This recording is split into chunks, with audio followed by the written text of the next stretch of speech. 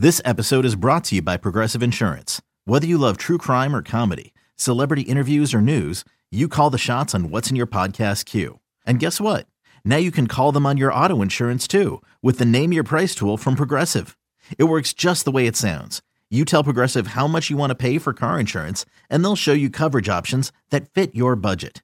Get your quote today at Progressive.com to join the over 28 million drivers who trust Progressive. Progressive Casualty Insurance Company and Affiliates. Price and coverage match limited by state law.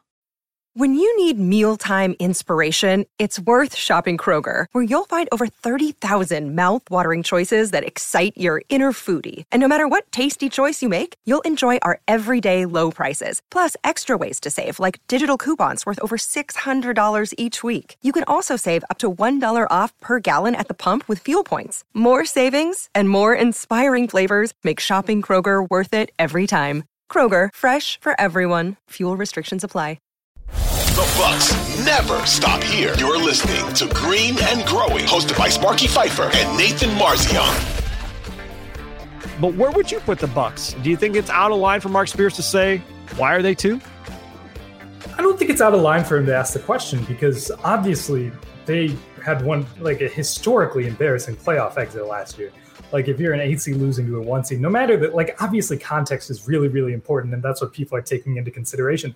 Like, yeah, Giannis gets hurt game 1, doesn't come back till game 4, and it's just he's obviously playing hurt and limited, and it's that's a big reason why the Bucks lost. And of course, you have just insane shooting from the Miami Heat. It was like, I think Duncan Robinson shot like 70+% from 3 or something. Yep. Like that. It's just I'm feeling the feelings again. Not good. But it's fair to pose the question, because if you look at it at the end of the day, they were a 1 seed and they did lose in the first round to an 8 seed. The Miami Heat were like 3 minutes away from not making the playoffs. Like, the Bulls almost were able to pull that off. And it's fair to ask the question, do I necessarily agree with it? Maybe not. I wouldn't say like it's outrageous to say that the Bucks are number 2, because we saw they have upgraded. The Milwaukee Bucks have upgraded. They have a new head coach. They brought in some more talent and some more depth. They have some more, they have a lot of the continuity. Like, for example, that the Heat aren't going to have. They lost 2 starters from their playoff rotation. Right.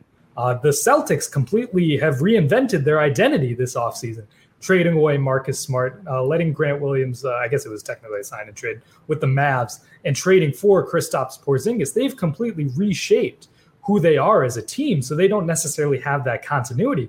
The Bucks do. Their core guys stayed. Chris Middleton's back. Brook Lopez is back. They still have Drew. They still have Chris. And they still have Giannis, obviously, who's like has a full offseason to recover. And he obviously had that knee cleanup surgery. So it's like, hopefully that alleviates some of the issues he's been having with in regards to his knee troubles.